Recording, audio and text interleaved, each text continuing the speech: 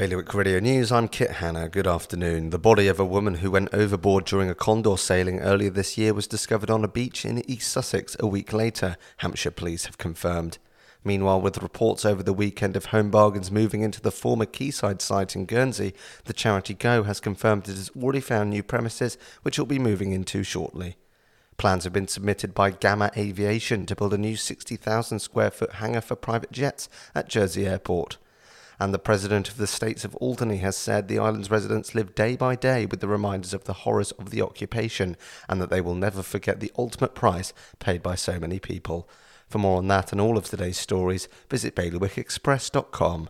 Your weather for today will be sunny intervals but cloudier at times with the odd shower likely and highs of 20 degrees.